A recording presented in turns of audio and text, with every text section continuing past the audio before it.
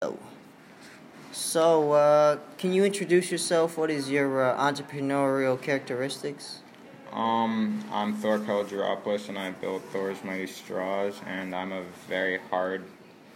hard worker, I persevere, and I'm very open to people, and I care about the environment. I, I care. I'm glad to hear that. And why did you want to start this business?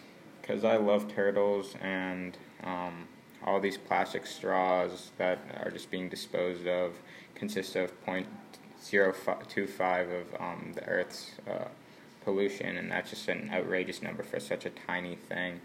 So I decided I might as well help reduce that number. Well, that's good to hear.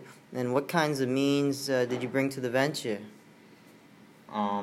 Well, I thought about who could help me, and I knew that I cared, so I thought about something that was simple that I could help with, and also, and yeah, that's all.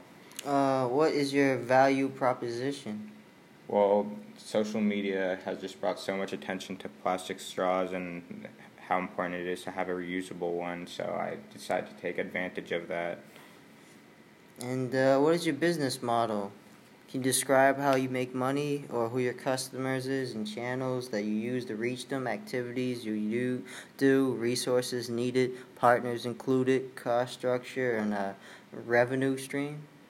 Well, it was mostly younger kids. I specifically went to my old high school, Concord Carlisle, and I sold through my teacher, Peter Nickel, and he made me so much money through there.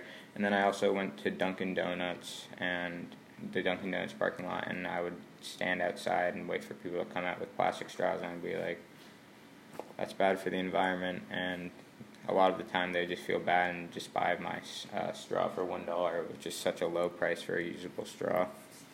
Well, I'm glad you're woke and you care about the environment. Was there something you did that was a mistake that you could learn from? Honestly, no, not really. I'm happy with everything that I did, and I'm if I could do it again, I'd probably sell more here, but like I didn't have that much opportunity here. I got you.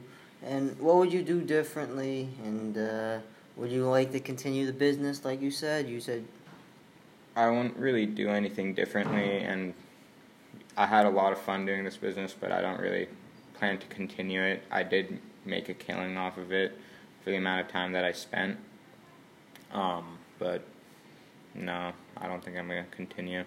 what have you learned from this experience? And did you feel stretched? How does that feel?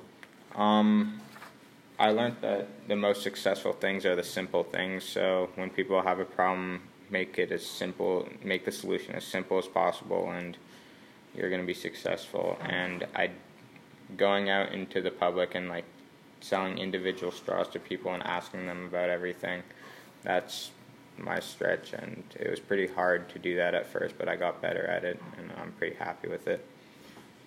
All right, all right. This interview is over, and thank you for your time. Thank you.